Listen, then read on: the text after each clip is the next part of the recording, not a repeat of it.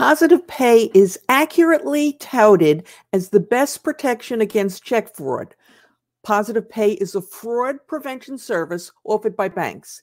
In addition to plain ordinary Positive Pay, there are variants including payee name Positive Pay and reverse Positive Pay, all of which we're going to explain in this short piece.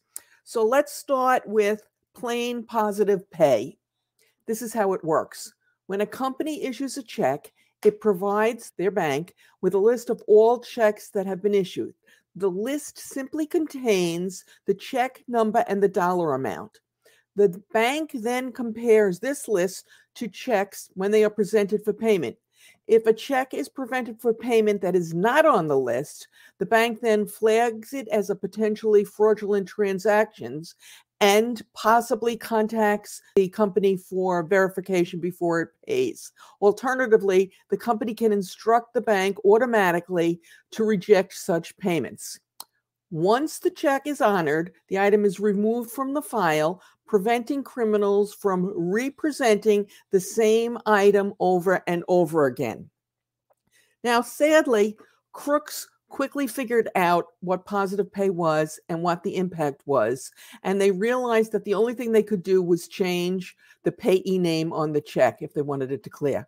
So you guessed it, there was a surge in this type of fraud, check fraud, where the payee name was changed once companies started using Positive Pay in large numbers.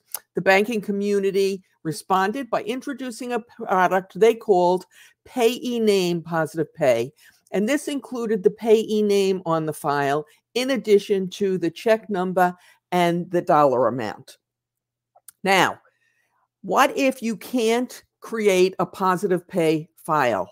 Okay, then the banks address this issue with a reverse process. It kind of works in the opposite direction. Instead of the business providing a list of issued checks to the bank provides the business a list of checks that have been presented for payment, and this is presented every day.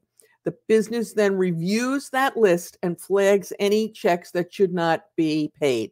Depending upon the arrangement with the bank, the items can be automatically rejected if that's what the company wants, or the bank gives them a relatively short period of time, usually 24 to 48 hours, to accept the item. You work this out with your bank.